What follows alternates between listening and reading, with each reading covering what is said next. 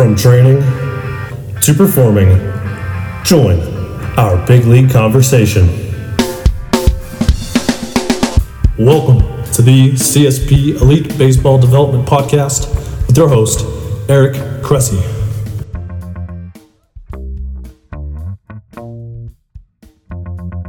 Welcome back to the CSP Elite Baseball Development Podcast. I'm your host, Eric Cressy, and this is episode 26. I'm very excited for this episode because I think it's very timely. We have a lot of athletes that are wrapping up their competitive seasons on the baseball front right now, and they're starting to brainstorm how to attack their off-season, not just strength and conditioning programs, but also their throwing programs. Whether to shut down, how long to shut down for, how to ramp up, what to include. And our guest today is an expert in this world and has spent 2 decades really honing in on how to attack both off-season and in-season throwing programs the right way. So we're definitely going to have implications for both folks who are trying to improve performance and also athletes who are going through rehab return to throwing programs. So we're really excited about this episode. I know I'll learn a lot, just like you all will. This episode is brought to you by Athletic Greens. It's an all-in-one superfood supplement with 75 whole food sourced ingredients to support your body's nutritional needs across 5 critical areas: energy, immunity, gut health, hormonal support, and healthy aging. I'm an avid user of Athletic Greens myself, in spite of the fact that I tend to be a supplement minimalist. To me, this is a product that is much more like whole food nutritional insurance as opposed to a true supplement. The ingredients have been carefully selected at the highest quality, most natural source. You get essential vitamins and minerals, digestive enzymes, prebiotics, probiotics, and that's the zero compromise approach from the company. It's plant-based, sourced from whole foods at the highest quality, so you won't find harmful chemicals, artificial colors or flavors, preservatives, or added sugar. Really, it's perfect for folks who are gluten and dairy-free, paleo, keto, vegan-friendly, great for people who are intermittent fasting, all that fun stuff. Personally, I love it for obviously our athletes who don't get enough nutritional benefits from fruits and vegetables because they don't eat enough. So it's a way to kind of plug in holes in diets. But also, I really like it for our college and professional athletes who may have complex travel schedules where quality food options aren't always at hand. On a personal level, I'm a husband, father of 3, and an entrepreneur.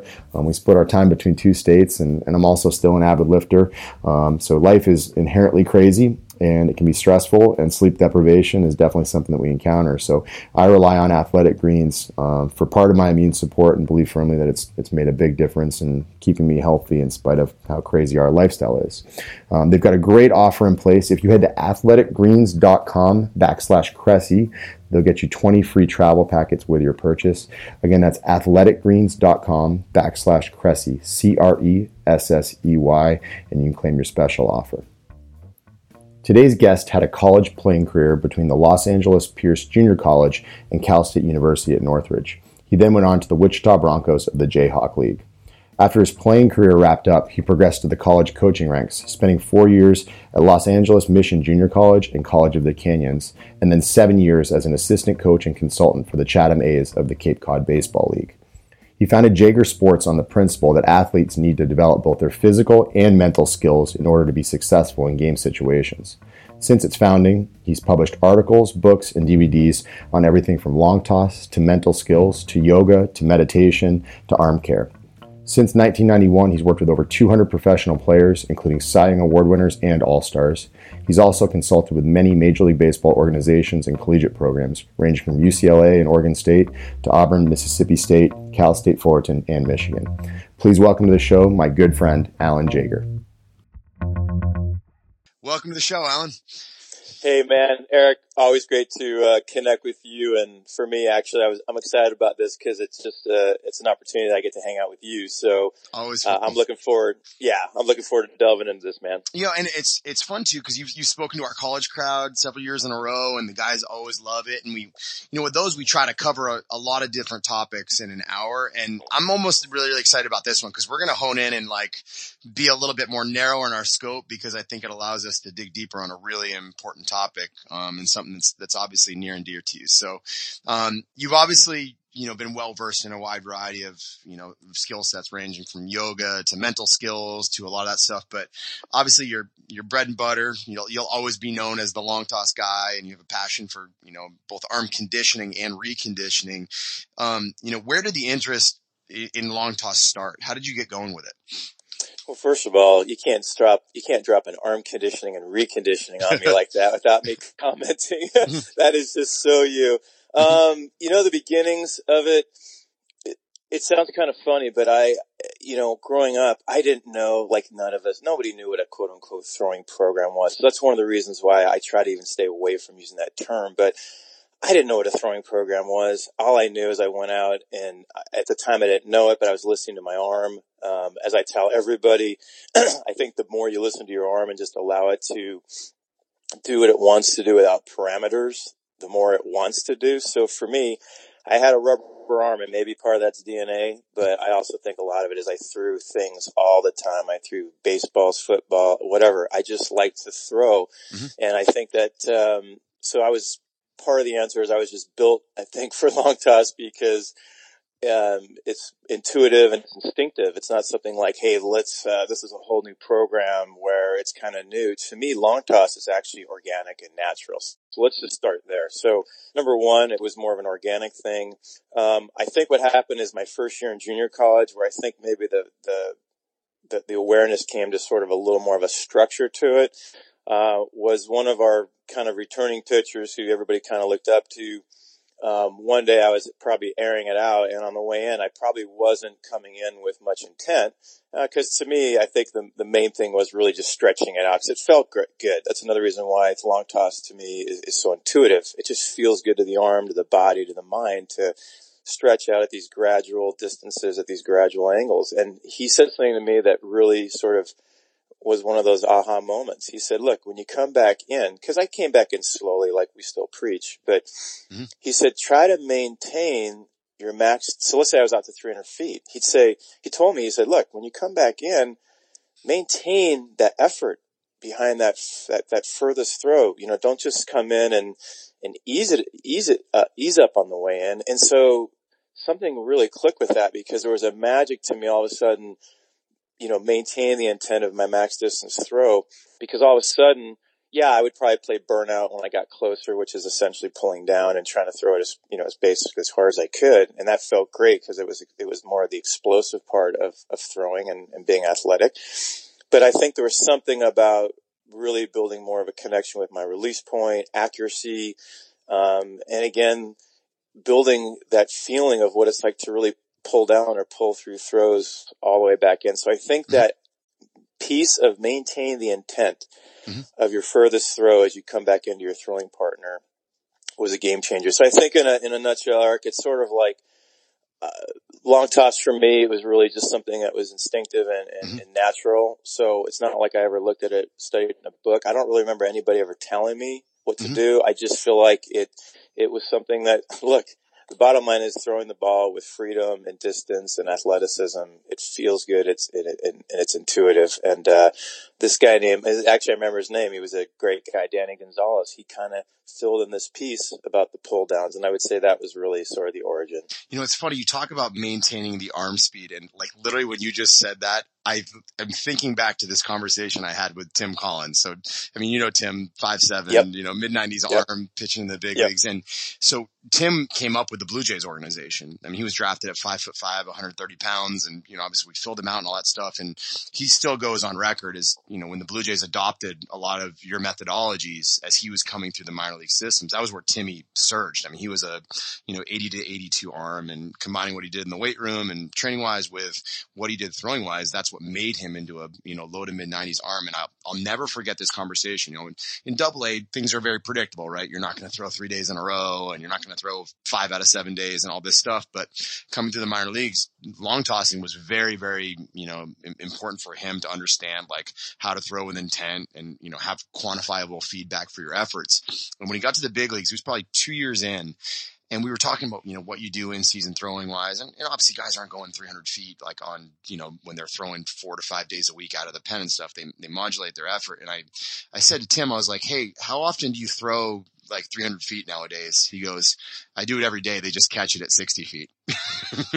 And it got me really thinking about like a lot of the interactions with our players over the year where, you talked to like a Blake Trinan, which is an unbelievable arm. And, Blake doesn't take it out super far, but a long time ago he did. It was like almost like taking algebra before you go to calculus. Like it's a box you have to check developmentally. Like, are you seeing that with kids? Like it's, at 15, 16, 17, just learning to throw the ball farther. Is that just something that allows you to organize your body in positions to be successful? Yeah. And I think also, I know this word's going to keep coming up. You'll probably get tired of it, but when, to me, the word intuitive and instinctive, I know they're very similar. Maybe they're basically saying the same thing, but let's face it, when you do anything in life, whether it's, running, lifting, stretching, meditation, and there is and I'm going to use the word visceral because I don't want this to seem like a small adjustment. Yeah. There's a major effect on you and it's intuitive. You feel it, you know it. There's an aha moment.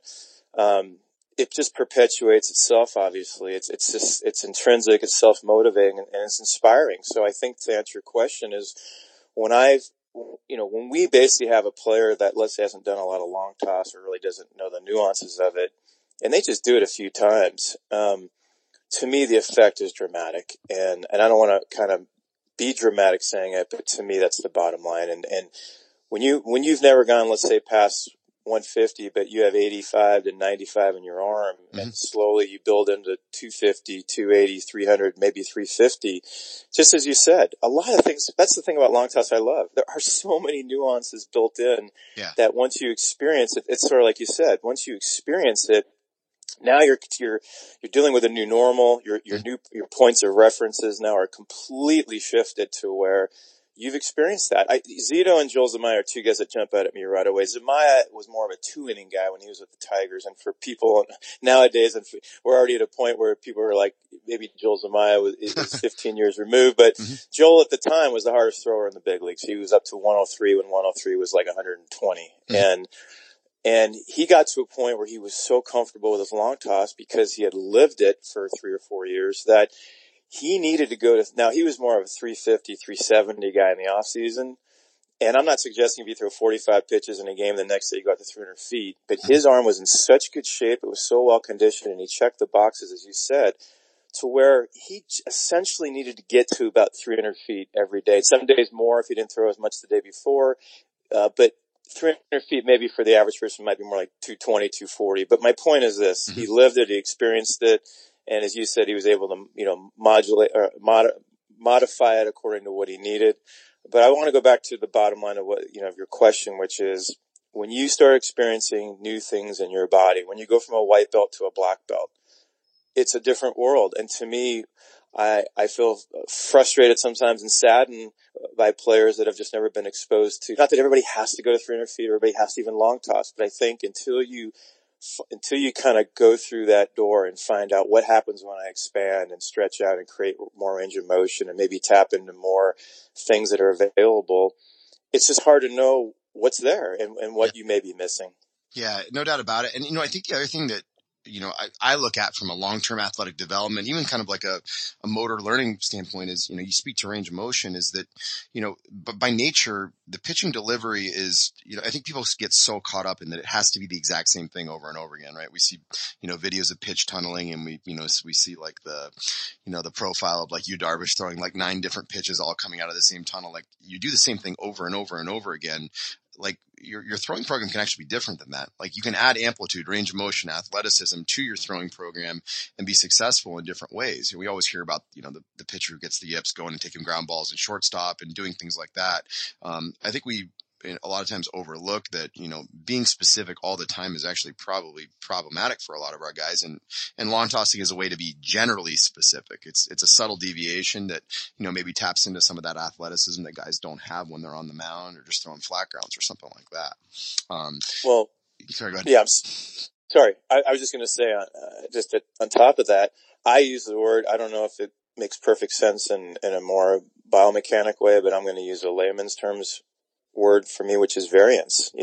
Absolutely. For me, I want the variance. Like when I first started really getting involved with this and pushing long toss, and long toss has been around forever, but when I really start talking about this becoming the beneficial parts of throwing with arc uphill, gradually higher and higher and higher, and then eventually gradually lower and lower and lower. One of the pushbacks, of course, was, well, look, I got guys, I want to stay linear, I want them repeating, the same stuff you were just saying. And I said, look, I want variance. like, I know we all talk about from a pitching point of view how important repeatability is, but let's face it, and I'm going to steal a line from Butch Thompson, which I love. Butch says, I can't sign my own name twice in a row the same way. So to think that we're going to, quote unquote, repeat on a mound because we're throwing darts over and over in a linear way, and in what I would call a robotic way, I look at it the opposite way. I want to be organic. I want my athleticism freed up. I think that's why there's something called differential learning, right? I mean, the idea is that you're tapping into your natural intuitive movements, and those movements synchronize and organize themselves best when you're free. So to me, long toss is actually freeing up that part of you. And look, at the end of the day, for whatever degrees I go uphill and quote unquote come out of my mechanics, which I've tweeted this a number of times. We want guys coming out of their quote unquote mechanics, long tossing. For whatever degree I come out of my mechanics, let's say going 300 feet at 35 degrees uphill, I'm going to resync back to my mechanics when I get back into 60 feet or 65 feet, because 60 feet's too dangerous for most guys. The bottom line is I'm going to resync anyway. And I guess I'm going to come back to that word variance, man. I feel like variance is athleticism. It's feel. It's right brain versus left brain. And so anyway, I just wanted to echo on top of your statement about, I'm so into that with what you said about variance. Yeah. And movement variability obviously has tremendous, impacts in terms of long-term health and sustainability and all that. But, I think the other thing is, on the whole, I think we underappreciate how much variance there actually is in the pitching delivery. And we had Ben Hansen from Modus on just a couple weeks ago, and one of the things that we talked about was that, if you put a Modus sleeve on guys and you have them throw a bullpen, you'd be shocked at how much, variance there is, and, varus torque, valgus stress on the elbow, how much external rotation takes place during a typical throw. Like, even on really like high level throwers, you'll see a lot of surprises, to the point that it's almost, made Modus change their business model from one of acute stress to one of looking at chronic workload management and building, tissue tolerance and stuff. So that's interesting. But I think, the other side to all this is I think on the whole, our industry has maybe underappreciated how moldable our athletes are, right? That, I have daughters, I have 3 kids under the age of 5, and they figure things out all the time, and they fall down from the jungle gym, they get back on, and 2 days later, they're perfect with it. And I think, like we had a pitcher who literally just came in this week where his organization had told him, like, you can't possibly learn a cutter. It'll interfere with your sinker. I'm like, actually, there are a lot of guys that throw sinkers that are Blake Treinen's got a sinker and a really good cutter too. Like, there are a lot of people that do it. Clearly it's possible. So we take these dramatic leaps of faith on assumptions. And you and I both know that there are a lot of assumptions that have made it hard for, long toss to change over the years. You know what I mean? So there's been resistance, and, you've been at the forefront of the charge of fighting, the resistance against long toss. How is it, where was it 20 years ago? How has it changed over the course of time, and how do you see it now? Okay, well, I just have to, sorry, but just I'm going to answer Go that, wild, man. Go any direction you want. No, just based on that last comment, as far as presumptuousness of, let's say, a major league organization or a college program or a high school program, it doesn't matter. Mm-hmm. But to me, like you said, people are figuring stuff, especially nowadays with the internet and all the information out there. Kids are generally very, very educated, and coaches are very educated. Trainers are very educated. And I think that as a society or as a culture, I think the most important thing, and I met with an organization once, and one of the first things I told them is, all the kids you drafted this year, and I've brought this up now a number of times with organizations, of all the kids, every year when you draft your kids, I don't care if it's a first round pick or a 50th round, well, now it's 40th, but, or free agents or whatever, the first thing you should do is gather information, find out, not just about, throwing is obviously critically important to their development, but find out about their throwing habits, long toss, not long toss, distances, 5-day cycle, 7-day cycle. Do your homework on them. Find out what kind of training, strength and conditioning, weighted balls, not weighted balls, but, body blade, whatever's out there. Just do your research and then start to, and I know this is right up your alley, but then start to do the tweaking or the adapting if you need to, but to throw blanket programs on people, or to, as you said, just assume, almost like on a linear track, like that this is sort of the one size fits all program. And I'm not saying, and look, Major League, this is going to go to your question now. major league organizations, and again, we're talking about everybody out there, but specifically with major league organizations, I think they have made some of the greatest jumps, and I know you know this as well, in the last just year or two, 3, it's just been, you talk about encouraging and inspiring. I am so thrilled, like, with all of the changes they've made. So back to your question, the long toss from 20 years ago, I'm sorry, repeat it again. Yeah, I mean, what kind of resistance were you facing 20 years ago? If you have, at the time, it was probably 28 organizations as opposed to 30 before expansion when you were getting going with this. But, what were some of the crazy things that you heard back in the day, and where are we at right now? Are things better? Gotcha. And by the way, that one hurt, the 20 out of 30 pre-expansion draft, man. That day. No. Hey. In a way, actually, it makes me feel good because it gives me more years of experience, right? Yeah. For what it's worth, I remember when the Nationals moved from Montreal to Washington, and when the Rockies and Marlins changed up. So I've been around a little bit too. Well, I had a pitcher who was a 5th-year sign at a Lewis and Clark State named Steve Reed. He was never drafted. He went into his short season rookie ball year as a 23-year-old sidearmer. Started really doing well, was in the expansion draft of the Rockies. I think he went in the last round, which back then I think there were, it doesn't make sense, there were 3 rounds. Anyway, he was, but he got drafted. And when I talked to him, I was so excited he was going to get a big league opportunity. He was more excited about being drafted. I didn't realize that he had never been drafted before. And he went on to have about a 10, 12-year big league career. How about that for a cool story? That's 5th awesome. Year, senior sign. Look, man, the bottom line is this. I think if you asked me that question even 3-4 years ago, as we just talked about, I think my answer would not have been nearly as exciting as it is now. 20 years ago, as you said, I felt like it was 2 different languages. I felt like I was speaking one language, they were speaking another. I don't blame professional baseball. I think, as you know, just by default, you're looking at a system that's set up where there's a lot of people have to be on the same page. They have to have company policies, and I get that. So I don't want to make this seem like a negative on that. I think that's just part of life. But I do feel like the biggest frustration I had back then is that even if you don't have long toss as a company policy, please do your homework on each player, especially if they're guys that you feel like, coming in, like Zito, are doing things that are unique. Yep. But really for everybody, just do your homework on them and learn about them and find out why they're quote unquote an individual. Everybody has their own individual way of doing things in life. And so that was my biggest pushback, Eric, to be honest with you, is more than anything. It's just, please ask the questions, do your homework, do your research. You drafted them for a reason. And once you're there, and then maybe go to school on them. And then look, after a year, if something is broken or you want to, play with stuff. But you take someone as simple analogy as Trevor Bauer, because obviously people know Trevor is just so intensely into training and development.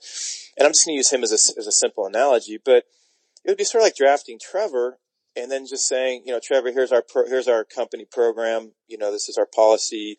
This is what we have everybody do because we believe that this is what's going to keep you healthy and blah, blah, blah, blah, blah.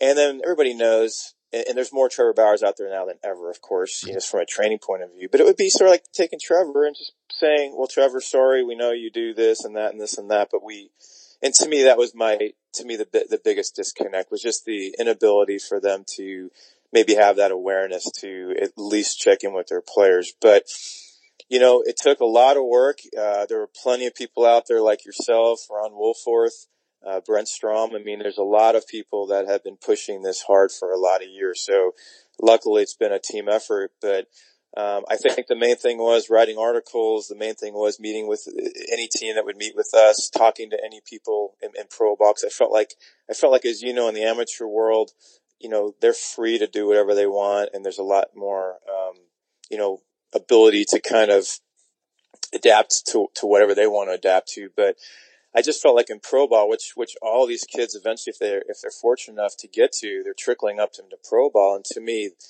that should have been a space for them to continue to thrive and evolve based on what made them tick. So the good news is kind of long answer short is, long answer long is that, as you know, Eric, it's just, things have changed radically in the last few years. They've been changing over the last 10 years, I'd say. But I just think what's happening now is that everybody is starting to get more and more educated by what's best for the player.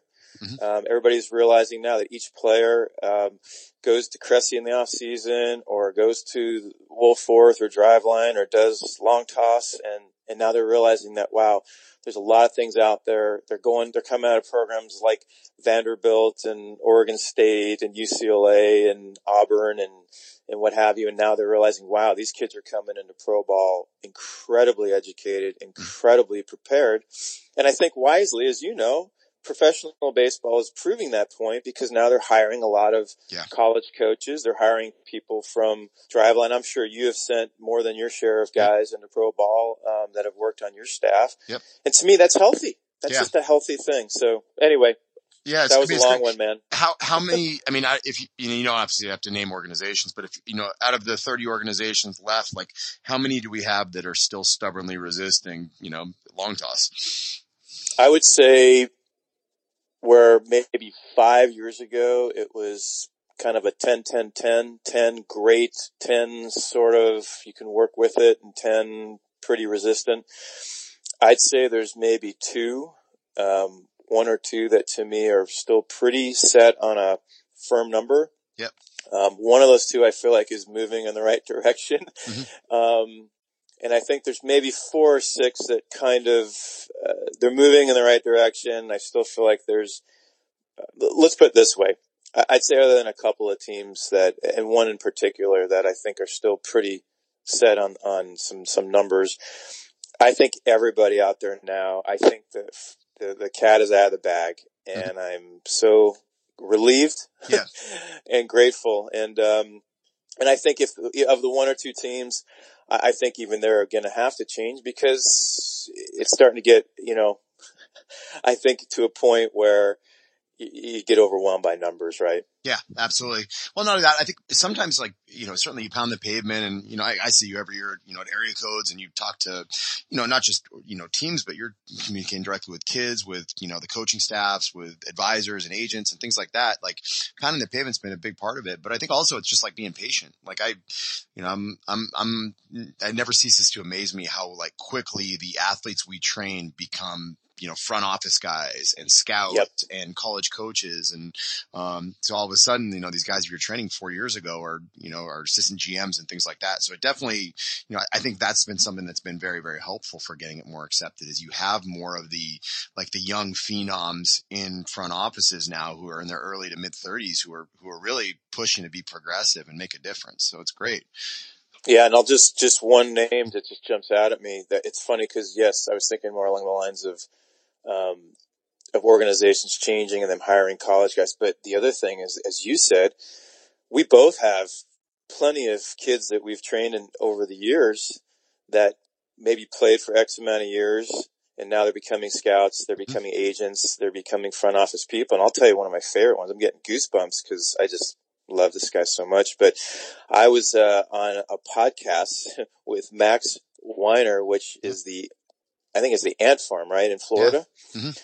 And so Max was just, he was doing some private work down there. I think he was coaching at the local JC.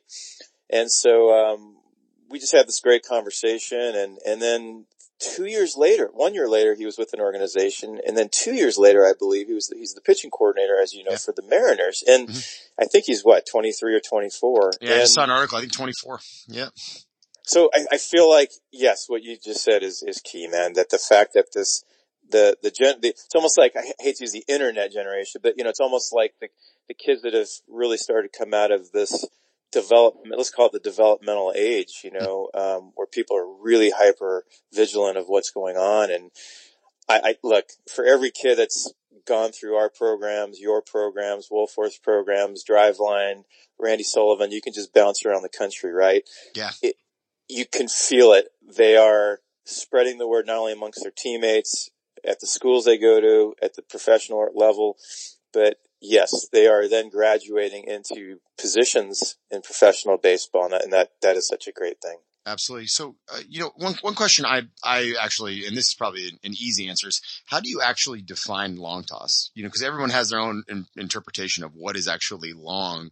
Do you have the 15-second elevator pitch for it, or is that something that is a much more challenging discussion? Well, it's definitely a 4-hour answer, but I'm going to give you the 15 sec. I'll give you the 15. The thing about you is, I'm not kidding, right? Ready, go. The 15-second version of it is long toss to me, I think is more, it speaks, I think, more to the end result. Meaning at some point we want to eventually stretch the arm out as far as you can, where you're in tune with your body. You're obviously not overexerting, but there's a stretch. Here's a 15-second answer. Long toss is about two main phases: stretching the arm out with angles uphill as you move away from your partner, and then eventually pulling down at angles, starting to progressively get lower and lower and lower and maintain the intent of your furthest throw.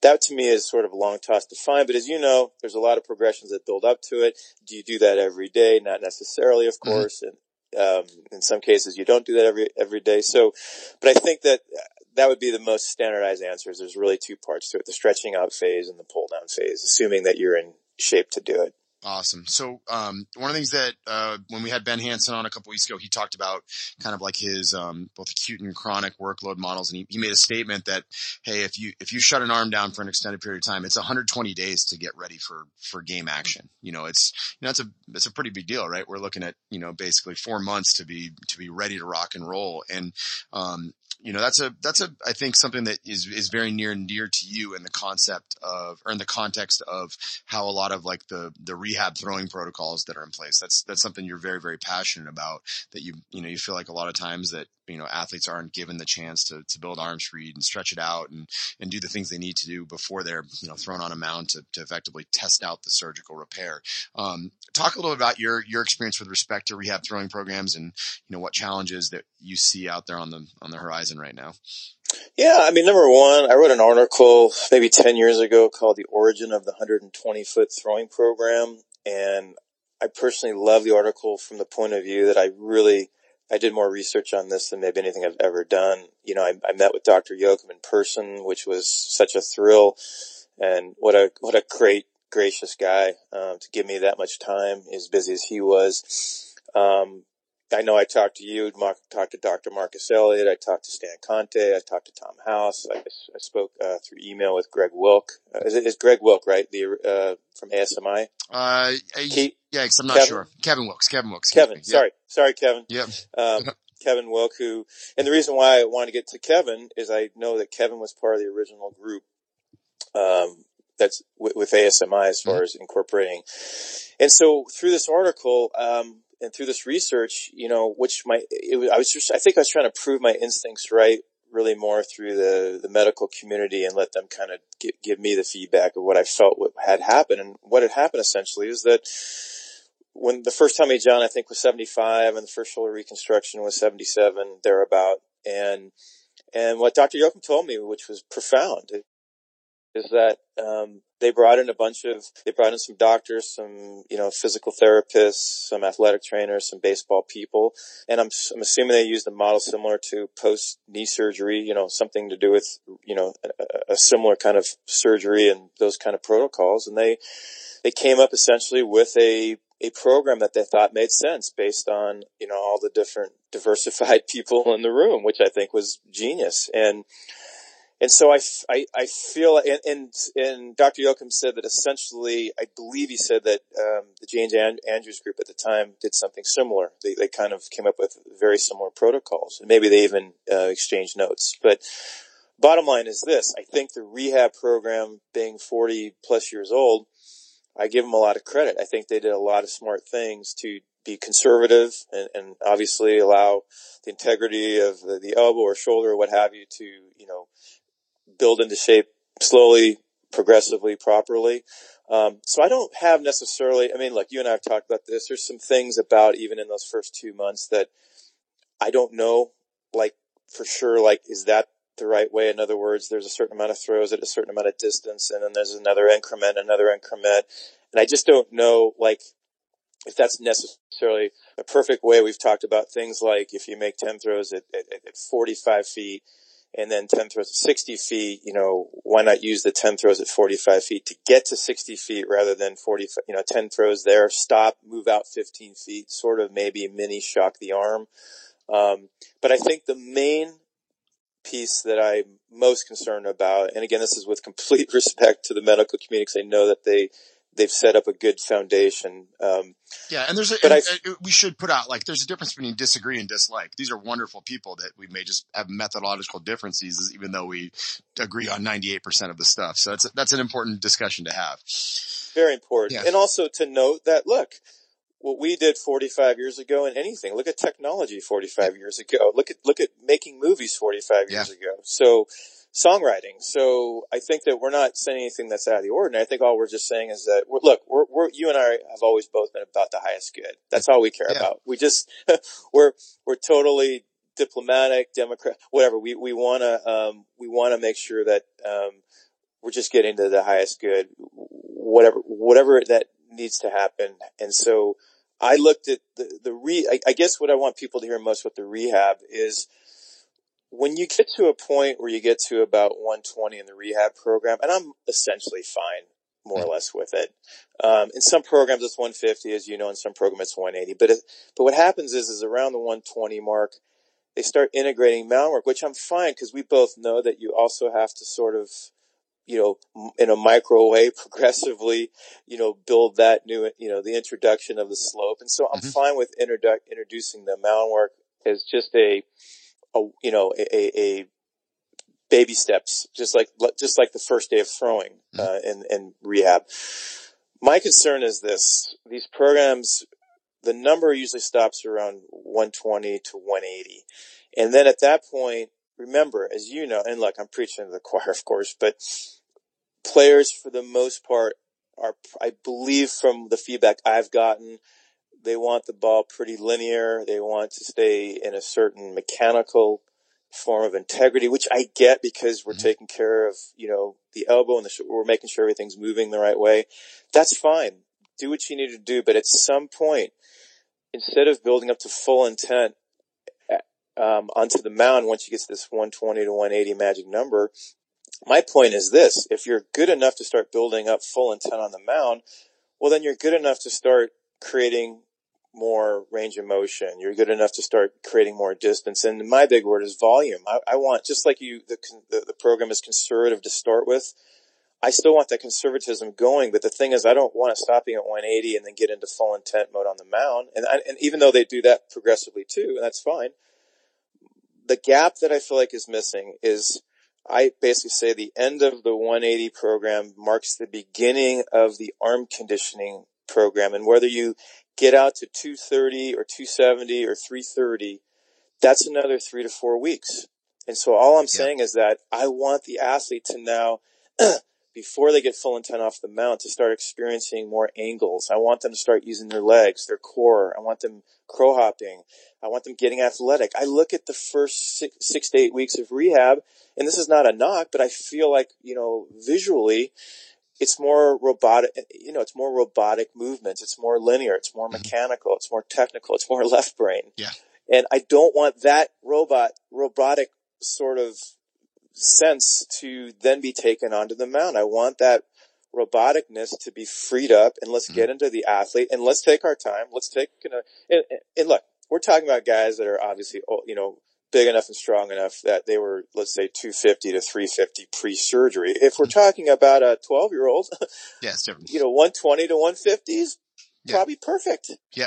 But if we're talking about an 18-year-old that was out to 330 pre-surgery, or a 21-year-old that was out to 350 pre-surgery or 300 pre-surgery, I'm not even saying you have to go out that far. Glenn Fleisig told me a while ago, he said, look, there is some data on the time right after surgery and the relationship with the elbow and throwing the ball with arc. And I don't know if that goes back to an older study, but so I've been sensitive to telling guys, look, you don't need to go from 180 to 330 in 4 weeks. Maybe it's 280, maybe it's 300, but whatever it is, I want the volume. I want the conditioning, and I want the athleticism back in the athlete prior to getting fully intent on the mound. So that is my main piece that I wanted to get out. Yeah. And it's interesting. And I think it comes back to the goals are going to be different for different people, right? The surgeon, he wants to, above all else, protect and then test out his repair. Like those are the priorities.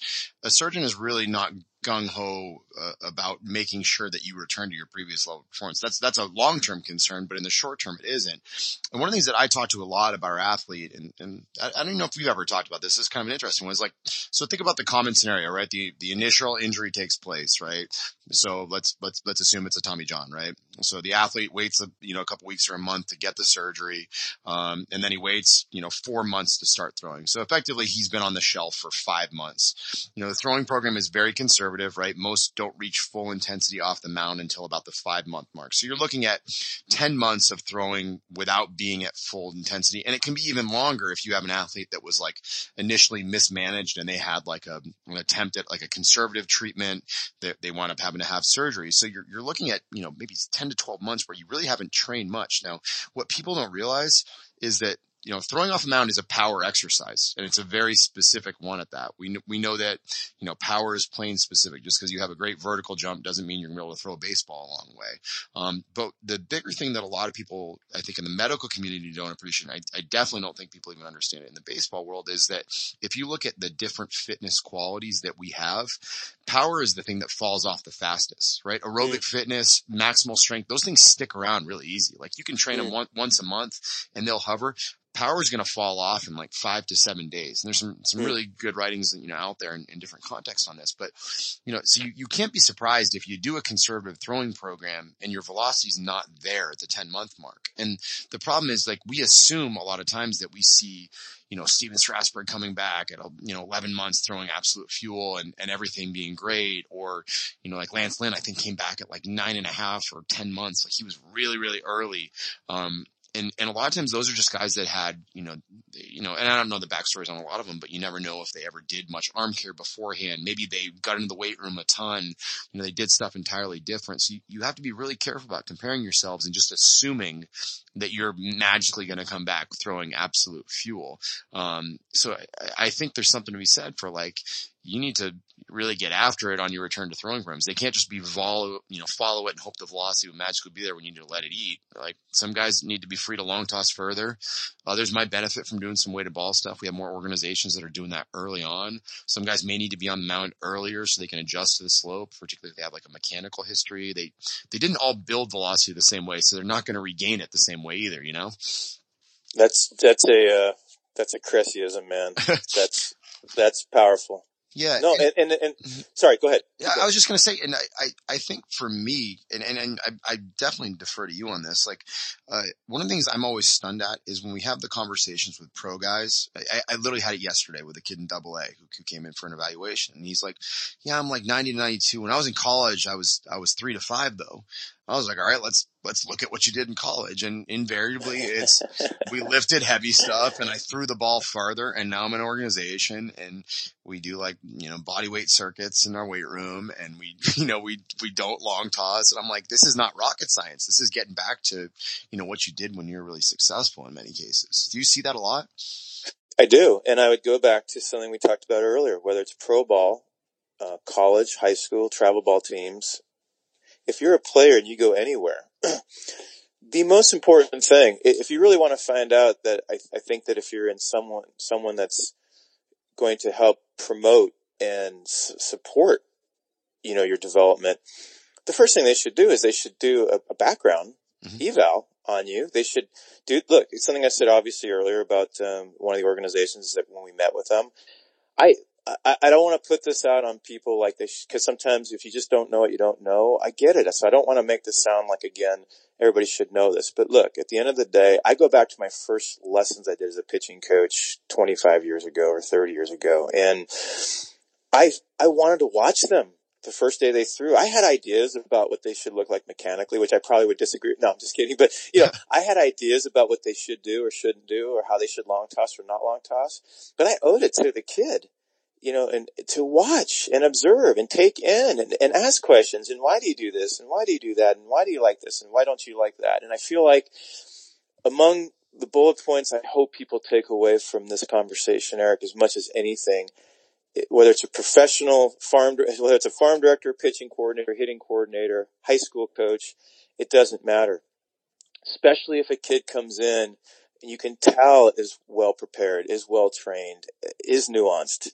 The first thing to do is find out what makes them tick, find out what has made them great. Mm-hmm. And yes, at some point we want to add to that if possible, or tweak or adapt.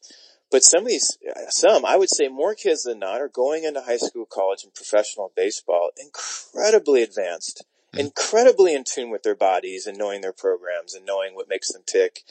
And so I think that, to me, it's almost, I'd call it irresponsible for you as an organization or as a college program or coach to not do the background check on them and not be interested and open to wanting to. I mean, that's the other thing. You would want to adapt to them, especially if they prove to you that they're very advanced. And so I just hope that's one of the big takeaways from this conversation. It goes back to this word that you and we've talked about forever, which is individuality. I mean, everybody is different. So why would we plug in formulas, even if we think the formula is good? Mm-hmm. I've said, look, for someone who loves long toss as much as I do, I've said this a million times and I'll still say it. I'm not saying everybody has to long toss. I think for the most part, you taught me a word. I quote you, by the way. I give you props all the time on this when I use this word. There are kids that are hyper mobile or hyper flexible, a term I got from you. And that long toss may not be good for them. And so I get that, but I feel like I will strongly share my opinions at some point in the most non-threatening, non-passive aggressive way. I feel like that's important because I have 29 years of experience. But at the same time, I've got to do my homework. And I just feel like, as you said, Eric, it's one of the most frustrating things I've ever dealt with in the training world is having players go to, whether it's a high school, college, again, or pro ball. And they've been doing something that is absolutely rolling for them. And they have growing in leaps and bounds. And then they hit a frickin' stop sign. And someone comes in and says, here is our plan. And we don't do this and we do that and we don't do this and we do that. And meanwhile, the kid's like, well, wait a minute. I do this and I do that. I do this and I do that. And now you have the kid that you just talked about. And that to me has been one of the most consistent issues I have dealt with in 29 years is exactly what you just said, is players that go to let's say they go to a high school, they roll. And it doesn't happen really anymore in colleges because I think the colleges to me are just, they're rolling. But they go to college and then they get sort of told what to do. Nowadays, I feel like the colleges are for the most part just unbelievably from a training perspective. The colleges you go to, again, we'll just throw a Vandy out there, Auburn, UCLA, whatever. You go to one of these programs, you're rolling. My goodness, if I draft you, what's the first thing I gotta do? I've got to know, man, why did I take you in the first round or the 8th round or the 32nd round? It doesn't matter. I drafted you. And last thing, by the way, while I'm on my soapbox, and I was talking to a coach in an organization I won't mention, but I've had this talk with Scott Brown, with Nate Yeske, with Butch Thompson, and I've asked those guys because these guys are churning out pitchers year after year after year, and I've asked them. Derek Johnson, who I know you know well, I've asked this to Derek. How many scouts have talked to you pre-draft to not just to get to know the player personality, but to get to know the depths of their throwing, of their weighted balls, of whatever, of their long toss. You're with them every day for 3 years, basically. I think you know them well. Now here's part 2. Now this is where my buddy who's in one of the organizations, he's in the player development side. Here's the flip side to it. Now you've drafted Walker Buehler, right? So now, which the Dodgers do, now what are you going to do from the player development side to reach out to the pitching coach of the high school, of the college that this kid just spent 3 or 4 years there every day to do your bonus work just in case the area scout or the scouting director didn't get it all right. Even if they got it all right, there's a lot more there, I'm sure, from the pitching coach. Why would you not call, and you do this for the hitters too, but why would you not?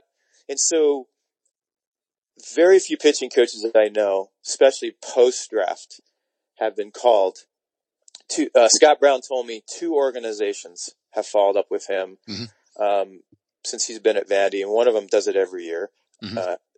And well, I've already gave one of them away, the Dodgers, but, with Yeske, I don't know if he's had, anybody call him post draft. Now he was the pitching coach of the year, and he was probably number 2 pitching coach of the year, a year ago. And I'm just thinking, look, let's just try to play this as objective as possible. Mm-hmm. Let's just say you and I are GMs. Yeah. And we know what we know about training and development and adaptability and individuality. So now we draft 40 guys this year and sign whoever free agents. What's the first thing that we're going to do once we draft that player? We're going to talk to them, find out what makes them tick. Mm-hmm. And I'm going to call a few people. I know we only have so much time, but if you've only drafted 20 pitchers this year, that's not that much work, and you can delegate, right? If you're the GM. And so you trained your Cressy Performance for the last, not 3 months, but for the last 5 years you've been with Eric? Mm-hmm. Huh. I should probably call Eric. Now, actually, let me, you've been doing this long toss program, or you've been down at the ranch for the last 2.5 years. And wow, it's kind of what they did with Zimmer, right? With the Royals and Kyle, right? It's like, well, Zimmer went to Driveline, had incredible success, and now they brought in Kyle as a consultant or whatever. Mm-hmm. So I'm going to throw it to you, right? How many times, and you don't have to say this if you're not comfortable. Yeah. How many major league organizations, and not even how many organizations, but how many times have you been contacted? You have probably put in, I'm going to put a very conservative estimate of 500 kids into professional baseball. And I'm sorry if that undercuts you. But no, it does not happen often. What I would say is that what does happen, we're fortunate. We have really good relationships with a lot of the area scouts. So they do their homework beforehand, in terms of getting to know the kid and all that, which everybody does. But we both know that, unfortunately, a lot of those area scouts information doesn't get disseminated to the people that matter, because we both know that in most organizations, scouting and player development are markedly different. So no, we don't get a lot. We are getting more people who will check in on players who are training with us in the off season, where, a minor league pitching coordinator, or even like an assistant GM, somebody like that will come and visit, particularly if it's a highly ranking prospect. So I'd say the check-ins are more prevalent than they used to be. I'm also, I'm cognizant of, as shocking as it is, I know that, on the sports medicine and strength and conditioning side of things, most major league organizations are actually woefully understaffed. And so that's, certainly we get questions on the skill development side of things relating to long toss and mound work and pitch selection, all that. But, certainly like on a strength and conditioning, side of things, if you go to the NBA, you go to a roster, you've got, 1 to 3 or 4, coach to player ratio, whereas in baseball, it might be 1 to 15 or 20. So the numbers, I'm sure, push a lot of that out. So, it's an incredibly valid point, but I think it's also somewhat of a broken system that needs to be changed in a lot of other ways too, to accommodate like those important discussions that we both know need to happen. Okay. Right. Okay. I get what you're saying about that, but let me throw this out there. Mm-hmm. You draft 40 kids a year. Yep. And there's some free agents and what have you. And I respect the fact that, yes, they may be understaffed. Yep. But then I'm going to throw this angle out there. How much time, energy, and money are they putting in analytics? I agree. To win games? How much time and energy and money are they putting into international scouting? How much time and energy? First of all, if you sign one player like a Mike Trout for $35 million, and you might have 5 Mike Trouts in that draft, every kid might have a possibility to be a number 1 star in the big leagues or an all-star. So it's a broken model. They view it in silos. That's the problem. They don't understand that money's money, and there's plenty of it to go around in professional baseball. It's just a matter of whether you choose to put it into player development, whether you choose to put it into scouting, whether you choose to put it into big league, contracts, whatever it may be. I know, but you have, I get that, but you have these finished, let's say finished products for the college kids, especially. Mm-hmm. I guess what I keep coming back to is that it's like 95% of the job is done. Yeah. Now you're putting the icing on the cake. So there's not that much work to do. So if I hired one guy and paid him $100,000 a year and said, here's your job. After the draft, I want you to do recon on every single player we drafted. I want you to reach out to their pitching coach, talk to the player, the family, find out the 3 closest people in that person's life, whether it's training, whether it's personality. Mm-hmm. But let's, just because we're talking about training today, let's make sure, because the personality is a whole other animal that they deal with too. But let's just find out those things that are that make him tick from a training perspective.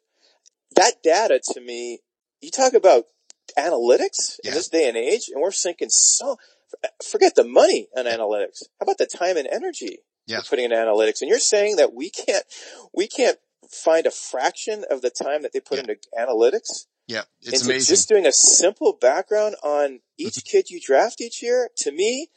And this guy who's in this organization, by the way, they're going to have a meeting about it, and I'm assuming they're going to start doing it, and they're going to have a major competitive advantage over all the other clubs that aren't doing this, which to me is most of them.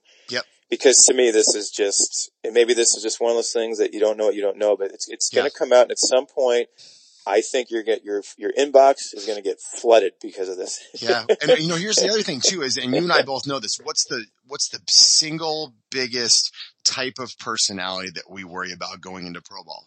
It's the guy who's always smiling, who is super polite and is terrified of confrontation, and he gets chewed up and spit out in pro ball. Like we've seen guys go in the first round where they're 4-seam curveball changeup guys, and within 6 weeks they're 2-seam slider cutters. Like it's overhauling.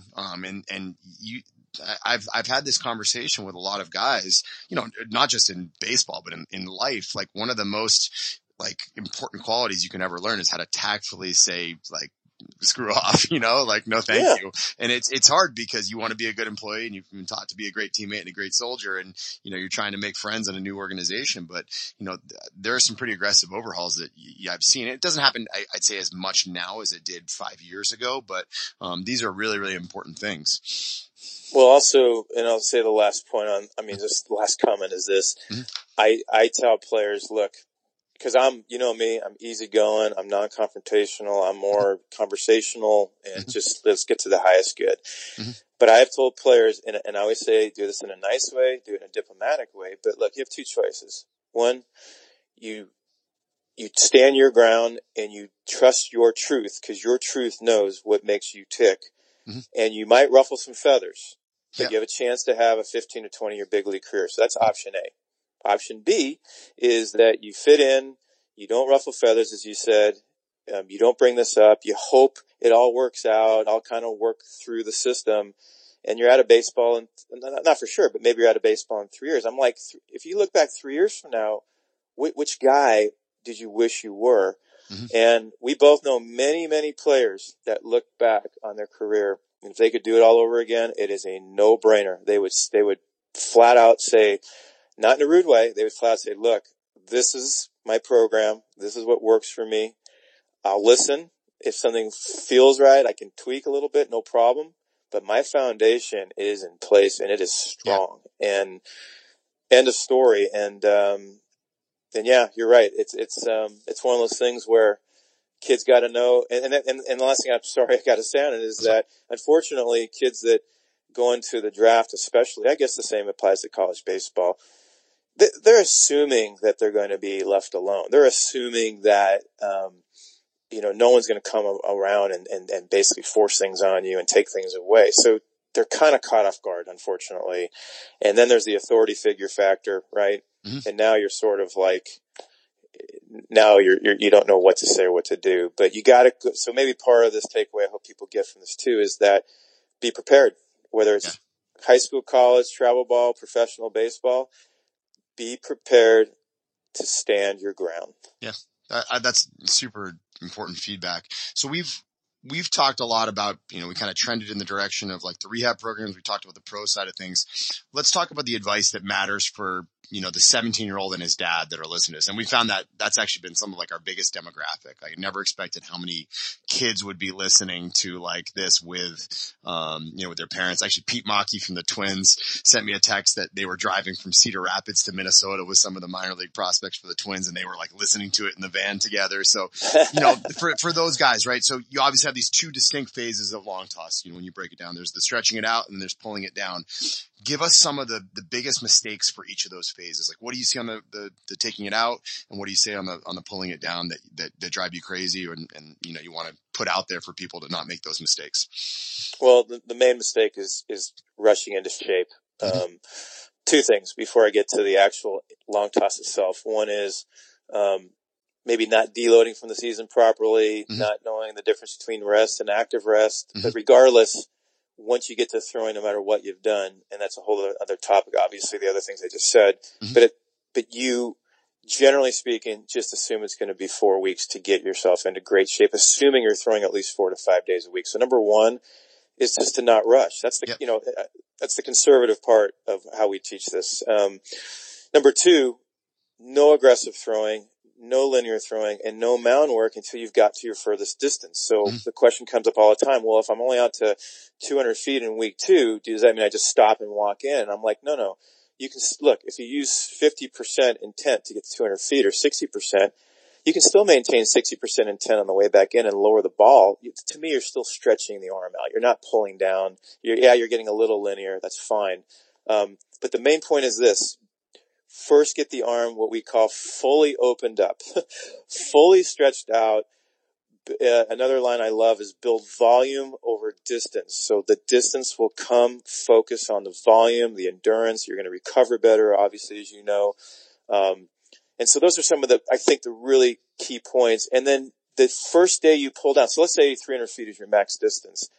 I actually tell guys, it shouldn't be one throw at 300 feet. I want you to be able to make 8 to 10. So that might take another 2 or 3 sessions.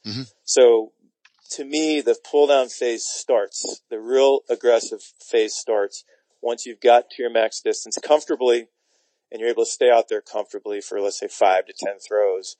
And then the first day you pull down, I actually tell guys the first 2 or 3 days of pulling down, just like long toss, do that progressively. So maybe pull down 80% on your first pull down day, right?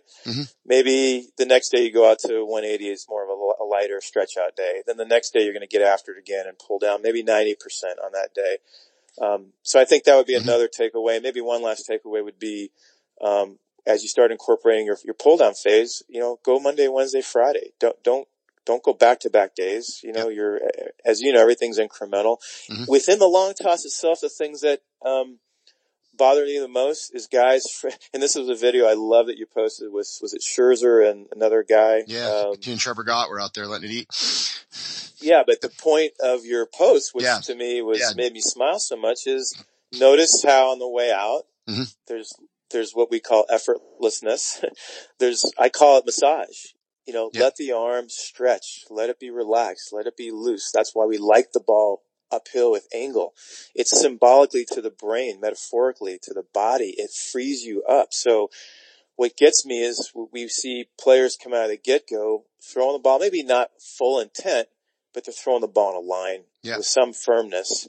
And we want that obviously at the end. So that's the first habit I think we try to really break with players, is like, hey, let's just breathe. Let's relax. What does a quarterback look like when he's throwing a screen pass over the line? That's sort of how we want the first few minutes of throws to look, especially. And so that's number one, is to keep that relaxation, that freedom, from the get-go, and then stay with that all the way out. And then the other big, I think, thing that we notice is when guys do get to the pull-down phase, is they think they're pulling down well, but they tend to decelerate, and it's still okay because they're getting some firmness behind the ball. But the true test to me of a guy learning to take that extension phase into that explosive phase properly and ideally is, are you able to maintain the intent? Are you able to not, in other words, guys will decelerate on the way back into their throwing partner. A, they don't want to throw over the guy's head. B, they don't want it to look bad because, it's over the guy's head, or they have to play chase. They're wasting time. So we have our players, we really give them a couple of simple, focal points. One is to miss low no matter what. We have guys aim 20, 30 feet in front of their throwing partner if need be. But to me, I think those are some of the things within the long toss that we find that we troubleshoot a lot. That's awesome. Where do you feel like, those are certainly technical cues. Where do you feel like people make the biggest mistakes from like a programming standpoint? Like I know, you've talked about like whether we're talking about the rehab throwing programs, like getting to the mound too quickly. What are the other ones that you see as big snafus that people, run into? I think the main ones really is just trying to get into shape too fast is really the biggest one. Not building the volume and building the stretching and the length prior to aggressiveness. Obviously, that would fall in the same hands of getting on a, I mean, maybe I guess another one would be just getting on a mound prior to 3 to 4 weeks of fully stretching out, maybe a week or two of really good pull downs. So you're 6 weeks in. Okay, now you can get on the mound. Yeah. So maybe getting on the mound too soon, that goes back to the rehab point, of course, which is, yeah, get on the mound when they say to get on the mound because you're incrementally getting used to the slope and you're doing that with very low impact, and that's fine. But don't, again, get into full intent on the mound without starting to first get your throwing program back up to speed of where it should be. And that 3 to 4 week gap that I mentioned earlier that I think is missed. But no, listen, I think the only other thing is maybe I think some guys might, leading into their first throwing, I don't think maybe are as aware of active rest, a term straight from Eric Cressy. I feel like, I don't know the proof of this or the data. I only know what makes sense to me, but I tell guys, look, no more than 3 weeks into your first day of throwing, maybe more like 4 weeks, start doing some light band work, right? Start doing some things that Cressy Performance would put out there. Start moving the body, and then maybe the third week leading up to it, maybe increase the reps or increase the days of doing the band work. And then I'm big on the forward throwing motion with the band work. So maybe as you get closer and closer to day one of throwing, you've really upped the reps, obviously still all in a conservative way, but you've done a lot of band work, a lot of range of motion stuff, so that on day one of throwing, you got a base in place. So that to me is another one of those, I think, nuances about, especially talking about the 17-year-old and then, can I throw one last one out there while we're on it? Yeah. To me, the stopping and starting. Yeah. And this is to me something that we both deal with all the time, and it comes up all the time. I have no problem with a kid having a long high school season, even a pitcher that has a long college season into summer ball. Mm-hmm. You know what? Just keep going. Obviously monitor yourself. Hopefully your workload is not abnormal in the summer, but just at some point, let's say August. Okay, now start to deload, start your rest period, plot your active rest building into your cycle to start your throwing program again. Mm-hmm. And as we both know, unfortunately, there are so many things out there, and I'm not blaming the showcases, but there are just so many options with showcases and travel ball and fall ball and scout ball. And we both know there's so many options out there. Yeah. And to me, and this is again right up your alley, plot your plan, right? Yep. Get your plan, set it up. I don't mind guys going along. We're probably way more, as conservative as we are in a lot of ways. I think we're very liberal when it comes to, as long as you're on a program and you're consistent and you're throwing a lot and you're religious, go for it. Go from, there's a reason why professional guys have a long season and go down and pitch in winter ball for 3 months. I'm not saying that's for everybody, but guys get away with it. And I've heard professional guys say, I took the winter off, did hardly anything to rest my arm, and then I did some stuff, and then I got ready for spring training, and then my arm didn't feel great in spring training. I've had other guys say, I pitched all the way through the winter leagues down in Puerto Rico or somewhere. I had only 4 weeks off, which I'm not recommending. I know you're not either, but they've said I've never felt more alive in spring training. And so I guess my point is this: everybody's different. Yeah. I would just say, regardless of whether you go through these longer bouts or not, the bottom line is this: stopping and starting is so dangerous. Yes. And I would just say, go on the wave, take the wave, stay consistent, keep the continuity going. If you decide you're ready to shut down and deload, plot that out. But don't take off 3 weeks and say, well, I'm only taking off 3 weeks and then I have a week to kind of rebuild and then I'm going to throw in the showcase. We both know it's just danger waiting to happen. And I think that for parents that are listening to this, as much as your kid is dying to pitch in that showcase or that one, and all the scouts are going to be there and all the college recruiters are going to be there, pick your spots and just know that there's a time to roll with your training and your in season. There's a time to deload. There's a time to rest, recover, rebuild, and then prep for your in season again. And it's like one long wave into the wave sort of petering out, and then build the wave up again. And so to me, it's like a flow of the ocean versus, man, you and I both have had to deal with this, where you have a kid who's at the end of his high school season, and he's in perfect shape for a deload, rest, active rest, rebuild. Yeah. And then somewhere 2.5 months down the road, the phone rings and they decide yep. It's this huge tournament. Yep. And then he's got like only 2 months on the back end where he had 3 months or 4 months to really set up his next February or March. And that is just a killer. Yeah. It should be gradual on-ramps. It should be build-ups, like you said, not spikes. And that's something Ben talked about a couple weeks ago as well, is that, you have to look at both acute and chronic workloads. Like sometimes the worst thing you do is take 2 weeks off and then go out and throw a full tilt bullpen, puts you in a really bad place where you'd be better off just playing catch straight through and, so that your workload is at least a little bit more consistent. So what about, within the week, like your 5 and your 7 day models? Where do you stand on some of those?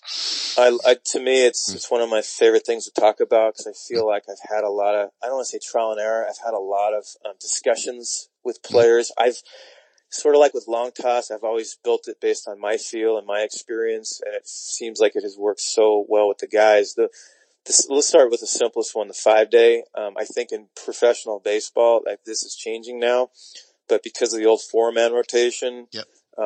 I guess one of my biggest concerns really is a lot of organizations had guys pending on day 2. Day 2 meaning if your start day is on Sunday, then your side day would be on Tuesday. And for me, and this I go into gory detail, I think in articles, and I think it's in it's definitely in the manual. But the bottom line is this: your job from Sunday, if you have a 5 day rotation, as you know, is to be pristine in 5 days. And to me, the best way to be pristine in 5 days is to give yourself 2 days to recover, rest, and rebuild so that on day 3, which for Sunday would be now Wednesday, you can throw your side. I realize you have one less day to your start day, but I don't want a guy limping into day 2, which is your most sore day anyway, and throwing on a sore body. And then now we're really limping Wednesday, Thursday into the start. So for 5 days, I like day 3 as the side day. So really what'll happen, I'll give you very, very simple numbers. Everybody's different, but if you're a 300-foot guy, which is a simple number in pro ball, I would say that, your start day is one of your best long toss days. Ironically, in season, you're fully stretched out. You can pull down maybe less because you're going to get intent in the pen and intent on the mound. So, but stretch it out more or less completely on your start day. The day after, whereas you get this question all the time. Yep. People are like, should I take it off? Should I go light? Well, if you're in great shape and you have a great base and you're used to 300 feet, I'm going to say if you didn't throw more than 100 pitches, let's say you threw 70 to 95, you're probably going to need 150 to 180 to stretch it out. I mean, we're talking 25% effort with low impact, range of motion, blood flow, all that good stuff. Now you're setting up day 2. Day 2 to me, guys are going to start pushing 250, 280, maybe even 300, but there's no pull downs on either of those 2 days. And now you've really set up day 3. Now day 3, you're fresh. You can get full distance if you want. You can even get some pull downs in. I would actually be the guy, especially June, July, and August, to start telling professional guys on your pen days is to get on the mound, but maybe back off the intent. Mm-hmm. Trust that on day 5, your accuracy is going to be just fine, but we want to keep you fresh and strong, especially as the season goes on. So day 3 actually is their best long toss day for me in season. Day 4 is optional. I tell guys do whatever you want. I'd recommend probably 90 to 120 feet. Day 5 again is your more of your big long toss day. Again, minimal pull down. So it's sort of like your day 1, 3, and 5 are sort of your stretch out days. Mm-hmm. The other days are just recover, rebuild. 7 day. I don't know if you wanted to comment real fast on that, 'cause I know you have great insight as well. I personally, I'm always very reluctant to mess with guys if they're really resigned to like, I'm a day 2 guy or a day 3 guy. I think that's kind of like a sacred part of the rotation and we work around it. What I will say, I like a lot about the day 3 bullpen. I like the fact that it shortens the learning loop. If you're working on something, I'd rather, have you work on it 48 hours out from a start as opposed to 72 hours out. So it's, it's an opportunity to have that feel persist over a couple of days. And that's why you even see some guys like who will throw like a short, basically bullpen on day 4 4 even, just from a feel standpoint. Sure. And I think the second aspect of it is if you look at like a high-low model, obviously the day of your start, day 0 is a very high stress day.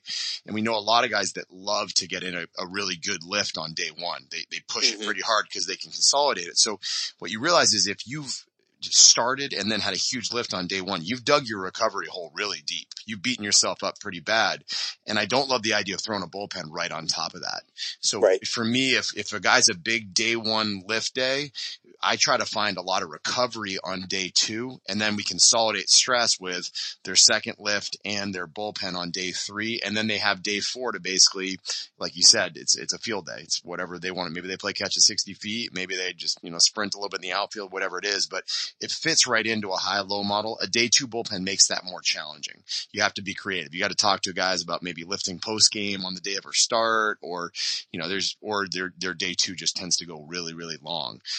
So there's all these different ways we can attack it, but I tend to agree with you. I'm a fan of the day 3 pen whenever possible. What about your 7-day rotation? Because I love a 7-day because you can get some good work in. You get creative. Yeah, so let's say you've got a Friday starter, who's at a mid-major that really wants to take a step forward. He's 88 to 90 and he wants to be 92 to 94. What are you doing with him after his Friday start over the week? Perfect. And by the way, just one note on what you said. I'm giving these, obviously as suggestions but if a player, like if I'm talking to a pitcher and he's like, look, I just love my day 2. It works for me. I'm going to say the same thing. I'm going to say, hey, great. It works for you. You might try this. And by the way, every pitcher I've tried this with, I believe has noticed a noticeable change for the better going to day 3 from day 2. So that's also why I'm feel so strongly about this. But I learned something from you too about the lift part of this, how it's beneficial from that perspective as well. On the 7-day is more creative because it's way more luxury because now you can space out your recovery. You can rebuild slower. You can really optimize your long toss days, as you know. And so what I try to do is keep more of a model of like this. Basically, your start day being on, you said Friday, so we'll start with Friday. So you're a Friday night guy, again, 300 feet being a norm. Let's say you go out to 300 feet, just completely stretch it out. And by the way, one other note on that, people will say, well, isn't that kind of far to go? Isn't that a lot of throwing the day of your start? And my response to that is always this. If you are in great shape to begin with, meaning this is normal for you, then it's normal A. B, why would you not stretch your arm out to full range of motion prior to explosiveness anyway? So even if you think you're throwing too much, it's sort of like taking a car and saying, well, my Ferrari in 5th gear really flies, but I want to go into 3rd gear a little bit and save the engine a little bit for my drive. And you're like, well, no, I got to get to 5th gear to open the engine up, right? So it's an important point because it's a point obviously that comes up quite a bit with people about, should you throw that much? There's a reason why Zito, Bauer, Heron, some of the guys that, we've done work with, I know there's 3 guys, but to me it's become more of the norm. I mean, the Oregon States, the Vanderbilts, some of the programs that, I'm not even, I can't speak for Scott for sure, but I know like some of the teams that I've done a lot of work with, it's just normal to see a guy pretty much fully stretched out before the game. So day 1, pretty much fully stretch it out. Pull downs are sort of on you. I always recommend guys at least get some really good pull down intents, at least from about 100, 120 feet in. Crow hop through all this, which we haven't talked much about, always using the legs. Day 2 to me is, same thing. Let's say you threw 90 pitches. So, I think in the manual, I put 90 to 180. Zito, after his start, would get out to 300 feet. He was so well trained and conditioned, and I believe Bauer does the same. He gets out far the next day. It's not like overloading. It feels good to fully stretch it out because his arm is conditioned to do it. But I'd say to be conservative, 90 to 180 the day after. The second day now, I back guys off a little bit more too because I feel like we have an extra day before the pen. So now day 2 might be 250, 280, fully stretching it out. The problem is the better shape a guy is in, the more he's going to want to start getting to his max distance on day 2 anyway. So let's just say day 2 is 300 feet, no pull downs. Now, day 3 and 4 are interesting because you can actually pen on day 3 and give yourself an extra day on the back end before your start. Or, you can use day 3 as another good conditioning day, as you said, a field day. Yep. Start to get your pull downs going, but really set up day 4. So now you're really optimizing the break or the gap into your pen. Maybe now, so on day 4, now you're getting what I call beast mode. You're getting a full long toss in, a full pull down in. Your bullpen to me is the icing on the cake. Do what you need to do. Now you have 2 days to play with. So now day 5 might be, let's say, 180, 200 stretch out. Day 6 is optional. Again, 90 to 180 feet. Now day 7, you've had 2 days from your pen to really feel fresh and have a great long toss. And so to me, I just look at it like, as obviously as you know, a critical word here is endurance and longevity. To me, this is how you get stronger through the season, by having these gaps and this kind of a rhythm. Absolutely. And that 7 versus 5 day is a game changer. I mean, you and I both have had the conversations with, basically high school and college guys where, it's an adjustment going from a 7-day rotation to a 5. 5, it's all about making sure you're ready to go on day 5. When you got 7, you're looking at development. So it's a paradigm shift for sure. This has been awesome.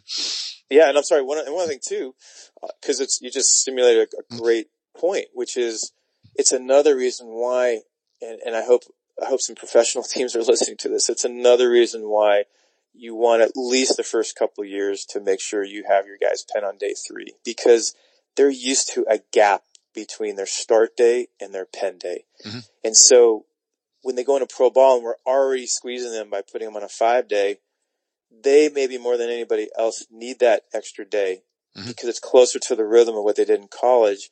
And to have them penning on day 2 when they're used to having gaps, to me is, it even amplifies to me the problem even more of the lack of recovery, and getting on the mound. And also, what does a pitcher do? When you get them on a mound, even if you say, well, day 2, we can go a little lighter and whatever. And well, we both know that when a pitcher gets on a mound, unconsciously, you're going to probably get a little competitive unless you're a 10-year veteran. Mm-hmm. You're going to get a little competitive. There are people maybe watching.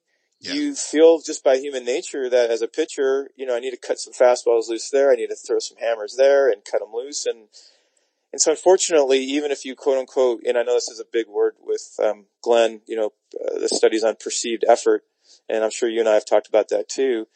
It's just sort of day 2, there's way more risk with quote unquote perceived effort. Definitely. And managing that versus on day 3. Yep. We don't have to worry about perceived effort because we actually want the effort for the most part because they're ready for it. Absolutely. That's a valid point. And I actually hadn't thought of it in that context for sure. But hey, this was awesome. We've gone, into much more detail than I ever expected. That's the nice thing about long toss is it leads to so many other important discussions when you're talking athleticism and range of motion and arm speed and all that fun stuff. So Alan, folks can find you on Twitter and Instagram. It's at Jaeger Sports. Yep. And then you've also got some awesome online materials. Where's the best place for folks to start to learn more about a lot of the insights that you've shared today? So much free information, at jagersports.com. I'm sorry, jagersports.com is our website. There's an article link. There is tons of free information. YouTube, we have long toss. We have a lot of mental game stuff that's all free, easy to access. So it's easy to find more of this information, just with a click. Yeah, and outstanding stuff. I can speak to it as not just a friend of Alan's, but also a consumer as information for a long time here. He's been very impactful for our players and a great resource to me. So definitely head to jagersports.com, check it out. Show them some love for some J bands. They didn't get any love on this show, but definitely an integral part of our training arsenal as well. So everything from mental skills to long toss to actual equipment. We got a lot of good stuff. So check them out. I appreciate it, man. And I just want to say one thing too. We go back a long way, and you've been instrumental for me. And I don't want to just say this because it's your podcast, but I'm just saying this as friends that, I appreciate you having me on, but at the same time, you have been not only inspiring to me, but you've been extremely helpful with your insight. And so a lot of this stuff we talk about, you've had an influence on me as well. And so, I just want people out there to know that, we've had a chance to really share a lot over the years, and we're both under the highest good. And I think that's the cool thing. What was it words you used earlier about not being this, but being that when it comes to, critiquing things or discussing things? Oh, if there's disagreeing, there's dislike, and you can always disagree politely. But I think at the end of the day, when a rising tide lifts all ships. If everybody's trying to make things better for the athletes in front of us, we're doing our job. Yep. So. And also, let's just let people know too, and it's not a shameless plug, but so much of this information, I put a lot of time and effort into our year-round throwing manual. And so there's just a lot of information. I try to keep it very, very clear and simple and easy to adapt and very individualistic, even though there's a lot of suggestions in there. So I just want to make sure people know it's a resource that we have. It's called our year-round throwing manual, and also I have to plug, our mental game book, because me, that's near and dear to my heart, the mental game. And but listen, man, I just have to thank you for having me on, and I always enjoy our time together. I always get better, and again, I really appreciate you having me on, buddy. This was lots of fun. Thanks for doing it, Alan. You know what, brother? We'll be in touch, man. For sure. Thank you for joining us for another episode of the CSP Elite Baseball Development Podcast. If you enjoyed this episode, we'd be thrilled if you'd consider subscribing to the podcast and leaving us a review to read on iTunes. We welcome your suggestions for future guests and questions. Just email elitebaseballpodcast@gmail.com. Thank you for your continued support, and we'll see you next episode.